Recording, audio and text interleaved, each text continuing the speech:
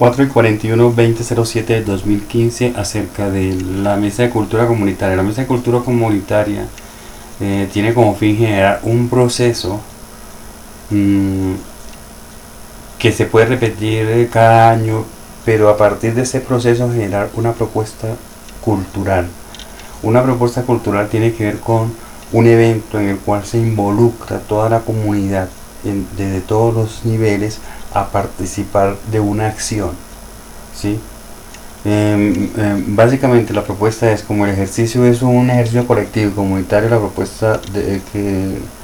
nace de partir de un argumento literario, y a partir de ese argumento literario construido, digamos, a partir con toda la comunidad, se genera una historia, y esa historia pues se cuenta, digamos, pero presentando esa historia en un evento. En los eventos intervienen muchos factores, lo que tiene que ver con las ventas ambulantes, lo que tiene que ver con